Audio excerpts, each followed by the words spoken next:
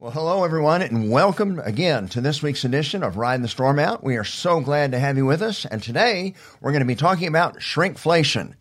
Shrinkflation? Is that another made-up word? What in the world is shrinkflation? Stay tuned. You'll find out.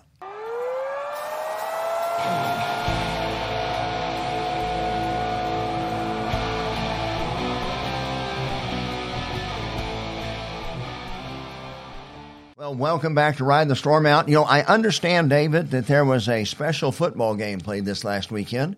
I'm not sure that you cared at all about it. Oh, I care deeply. Yeah, being born and raised in Kansas City. You are a rabid Kansas City Chiefs fan. I knew that you were rejoicing. Oh, yeah. And, of course, we all got together. You know, Super Bowl Sunday has turned into a national holiday. Yeah. You know, happily, the National Football League seems to be regaining some of its senses. Mm-hmm. Yeah. But they still have a long way to go.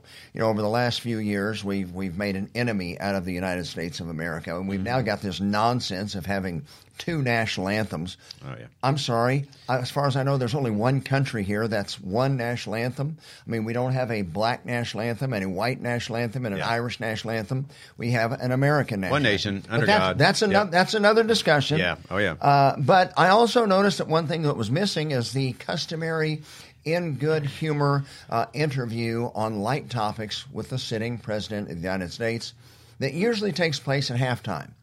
However, that can only happen when you have a competent man as president that's able to carry on a conversation in real time. And sadly, we all recognize that that's not the case right As now. well as a vice president. As well as, that's not a cackling hyena that's that right, can actually put together a sentence. Cohesive statement, Now, but we did get a glimpse of the president on a short commercial that had multiple takes to it, because you can tell how it was cut and spliced, which is amazing, because normally if you just have to make about a 10 or 15 second statement, it doesn't take 2 or 3 cuts to be able to put that together. Nevertheless, we know what we're dealing with here, anybody that's honest. Yep. But, of course, as we were celebrating David's rejoicing with the Kansas City Chiefs and another World Football Championship of Super Bowl champions, we saw Joe Biden, the current sitting president, lecture us and scold business in America for taking advantage of Americans through this thing called shrinkflation.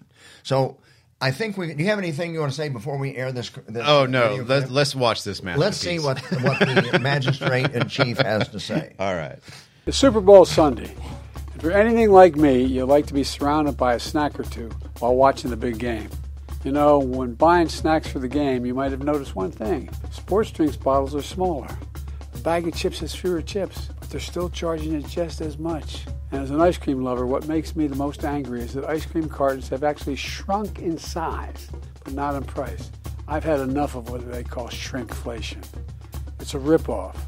Some companies are trying to pull a fast one by shrinking the products little by little and hoping you won't notice. Give me a break. The American public is tired of being played for suckers. I'm calling on companies to put a stop to this. Let's make sure businesses do the right thing now. You know, David, before we go on and hear what Fox has to say about this, we need to understand, you know, we see the term, not just communism, we see fascism thrown around a lot. And, of course, they throw it at us. Oh, yeah. Fascism is when the government controls business, production, and output. Mm-hmm. We are supposed to be a free market. Exactly.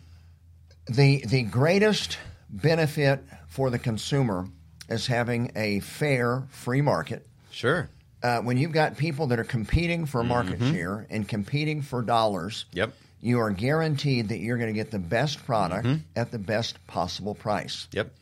Let me tell you, we'll probably get way off base here. We'll just cover the video. Think about the eye surgeries they used to have. Remember I just forgot. Talking about LASIK? Yeah, LASIK eye surgery. Okay, yeah. No, I had eye surgery 15, 20 years ago, and originally it was about $5,000 an eye. And then over time, with competition, and as they got better at it, the cost came down where it was quite affordable. Sure, yeah. Now you look at any other medical procedure, as they have, we are reaping all the benefits of Obamacare now. Oh, yeah. We have prices going through the roof. So the government never fixes a situation when it comes to economics. No. And quite frankly, they're not supposed to. Yeah. You see, Communism is when the government owns all the businesses. Yeah. So they set the price. They make you work because they don't lure you with promises of good wages or benefits. You just literally are part of what they own. You're part of the government's property. Yeah. Fascism is when we go through the fake facade that we own our own companies.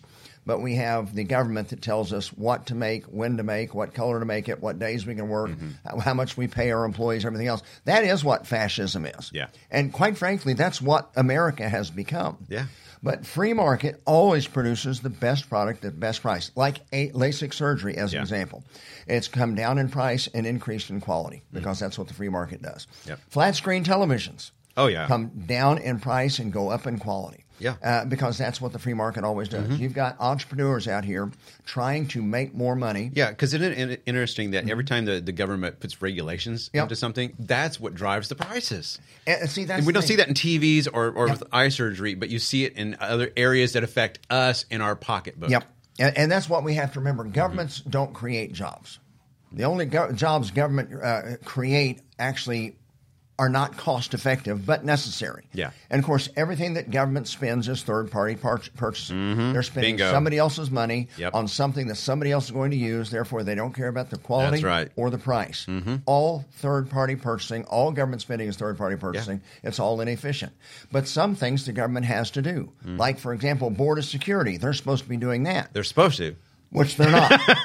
But that's why we want government to only do the few things that government must do. Yeah. We want the free market to do everything else. Sure. And the government's supposed to have striped shirts on, just like we watched in the Super Bowl.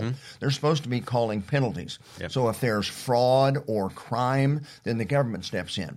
But other than that, when it comes to business competition, we let the free market compete. And although the government can't create jobs, the government can inhibit job creation. How do they do that? Through higher taxes and through more regulations. Yep. What are we seeing across the country?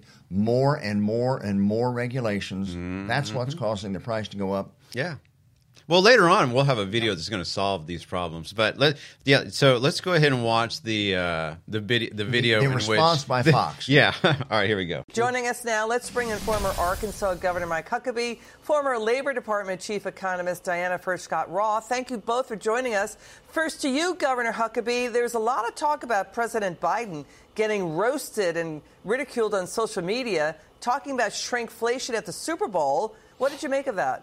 Well, it was a very highly edited kind of video. You wonder how many takes he had to do to get it right, because as we know, his spontaneous and impromptu moments lately on camera have been anything less than extraordinary. I think the more bizarre thing was, rather than accept that his economic policies have created a level of inflation where companies are trying to survive, it's like he's blaming the food companies.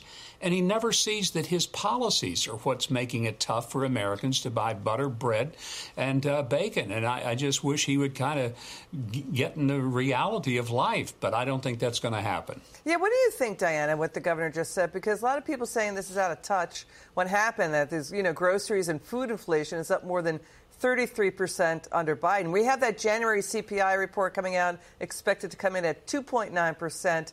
But all in compounded inflation is up 17.6%. What do you think, Diana?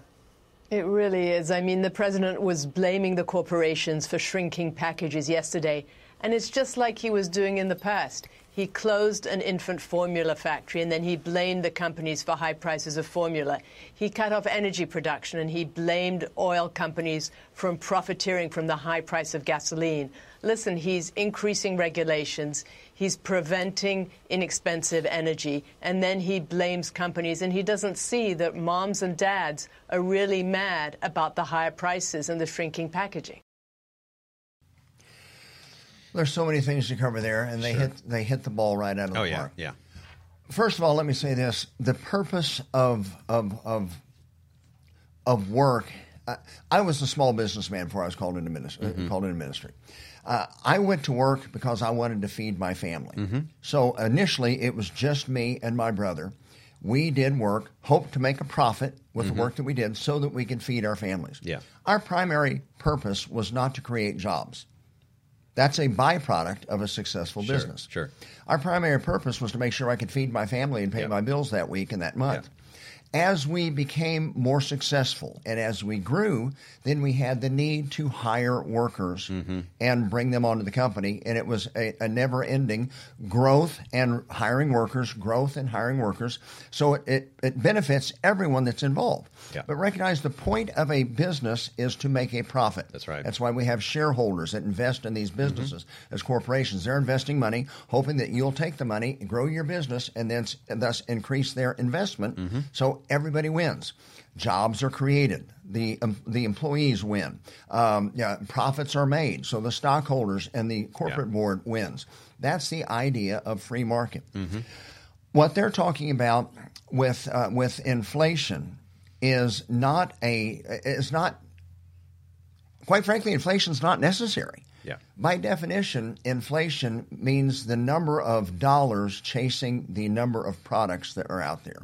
So when you have an increased demand or a reduced supply of a product, then the price goes up. Yeah. If you increase the supply of dollars, which is all inflation is, then the value of existing dollars decreases. Yep. Because let's say we had diamonds. Why are diamonds valuable and sand not valuable? Because there's an abundance of sand. Oh, yeah. And there's few diamonds. So because of their rarity, they're more valuable. Dollars were $1 in 2000. But when you consider how many dollars we have just printed out of thin air and shoved into the money supply, we have devalued the value of the dollar, and that's what's and it's all by design. I mean, when we started hearing about the supply chain debacle, I mean, then it's like we are living in that era of that debacle because that was done on purpose, and all those floating ships from China out in the Gulf and out there by San Francisco and whatnot. It's like, could we just not add it up and figure out that we're living in we're just living in the aftermath of it. It's not hard to find the answer if you really want the answer. Yeah, exactly. But what Biden is doing is Biden is targeting the businessmen and saying it's evil, greedy businessmen. No, it's not. These businesses have to pay their bills, and they have to make a profit. If you don't make a profit, you go out of business. Yeah, I think it's really sneaky that he is actually trying to create a prescription to solve the problem that he created. Exactly. Yeah. Well, see, that's it. With the regulations, you reduce the ability to provide a product, or you increase the cost of providing a product. As you said, during COVID, with all the ships offshore, they weren't allowing their products to come onshore. Therefore, there was a shortage, and prices go up. But so much of this is just the fact that we are printing money out of nothing, which is good for the government, but it's bad for us because the government, it's called modern monetary theory. The government never runs out of money. If they need more money, they just print it. Okay, we want to forgive $100 billion in student loans. Okay, just zero that out on the computer screen. It's done. And consequently, $100 billion or whatever that number was has been pushed into the system, although we didn't actually print the dollars, but it's been pushed in the system. Wouldn't you just love to go buy yourself a brand new Mercedes-Benz and just say, okay, zero? Yeah, I own nothing. Zero it out. Yeah, just zero it out. And the problem is, all of us that we used to be taught these things. Those old axioms going back to Benjamin Franklin. A penny saved is a penny earned. Yeah. Early to bed and early to rise makes a man healthy, wealthy, and right. We don't teach any of those things anymore. No. In fact, most kids now are sitting at home after COVID, and they think that they shouldn't have to go to work. That a living is owed them.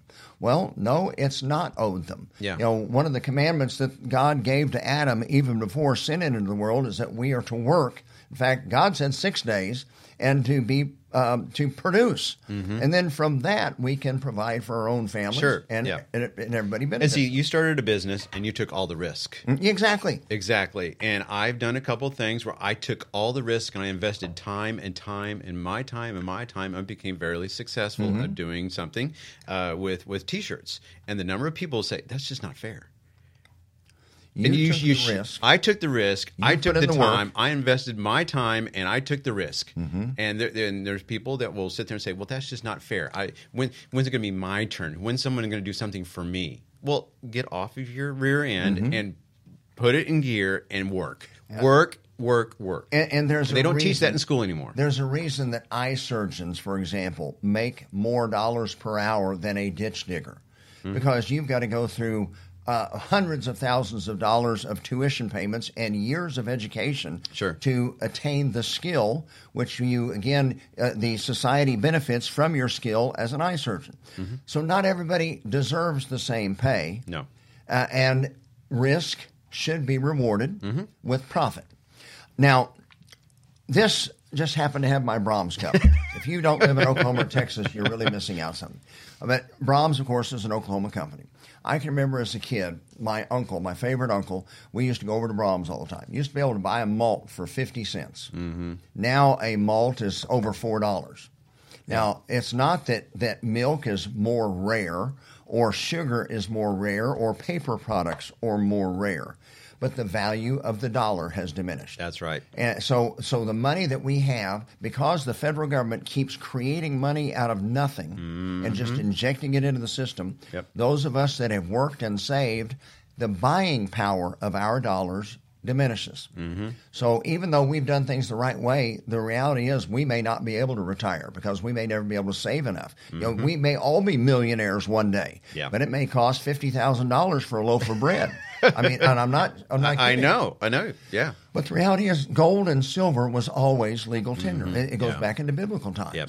And there was a time where the government they would issue bonds. If the government wanted to spend money and they didn't have the proper amount of tax revenue, like when we were in World War II, the government sold war bonds. Mm-hmm. They couldn't just create money out of nothing. They had to borrow it, so there was some level of responsibility because you knew at some point in time it had to be repaid. That's right. We have long blown past that mile mark. Yeah. I mean, now we've approached the idea that we can keep spending as long as we keep printing.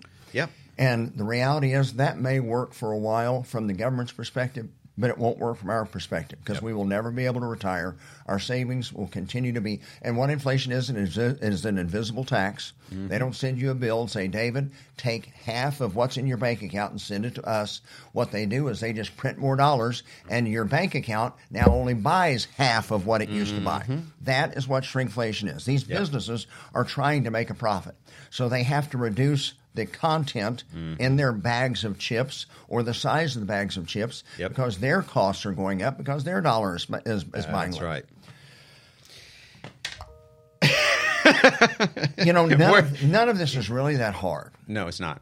And if people really wanted the right answers, they're there. But the government doesn't want the right answers. And quite frankly, we're not smart enough to figure it out anymore. But there was a debate that was held in California recently, and one of them did prescribe a fix. Are you ready? Okay. Right, so this is how she's going to solve it. All right, here we go. Ms. Lee, you have the next question. Both of our Democratic opponents are calling for a minimum wage between $20 and $25 an hour. You're calling for a $50 an hour federal minimum wage. That's 7 times the current national minimum wage of $7.25 an hour. Can you explain how that would be economically sustainable for small businesses? You have 60 seconds.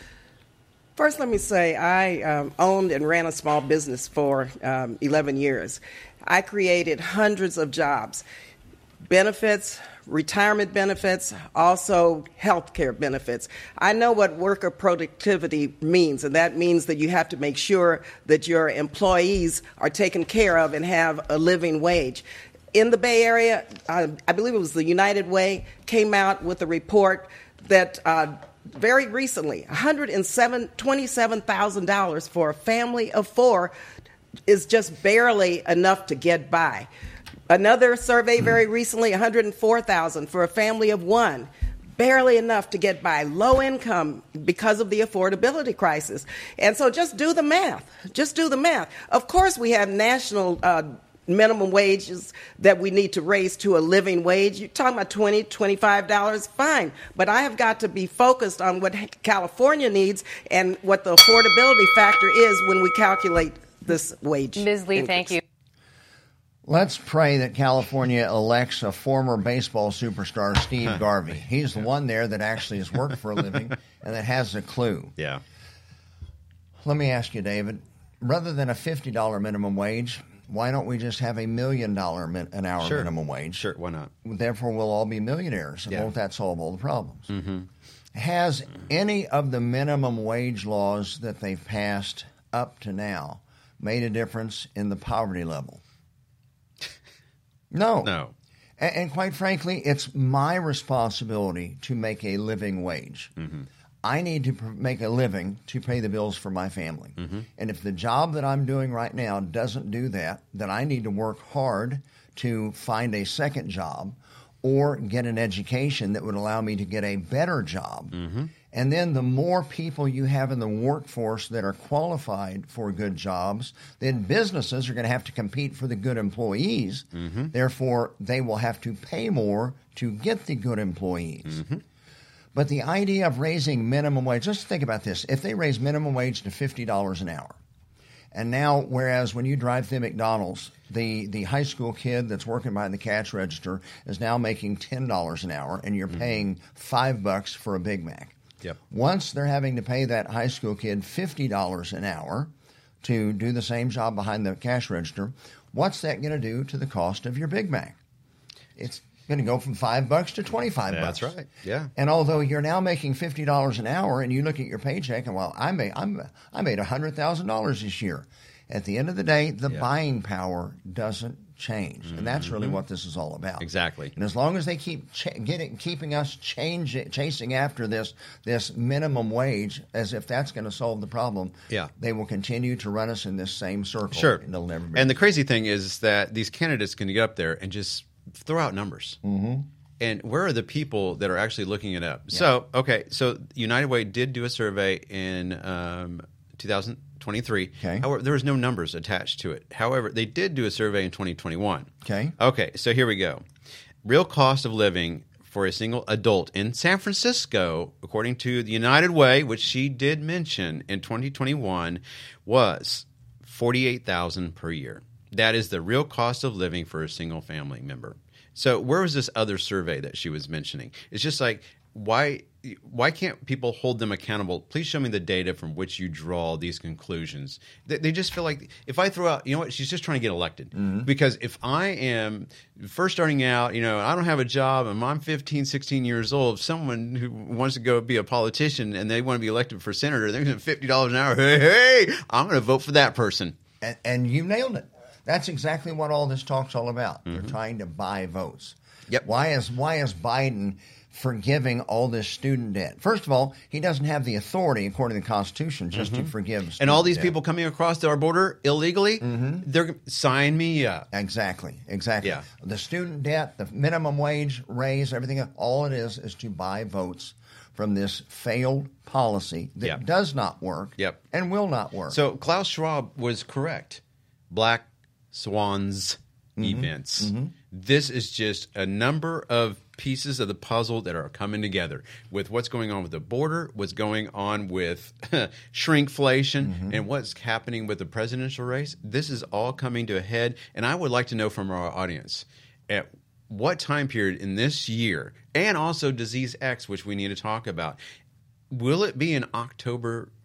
Will it be something in October? When is this actually going to come to head where it's just all of a sudden we go to Walmart, we go to our grocery store, and the shelves are empty, and it's all been by design, and this world falls apart? It could absolutely happen. Or, Lord willing, is that people wake up and we're not going to stand for this anymore. And, we do have a couple more videos. I know we're running short on time, but we do have a couple of videos. We've got some solutions. Let's show some of the solutions. The fact is, we'll never build a lasting economic recovery by going deeper into debt at a faster rate than we ever have before. It took this nation 166 years, until the middle of World War II, to finally accumulate a debt of $95 billion. It took this administration just the last 12 months to add $95 billion to the debt.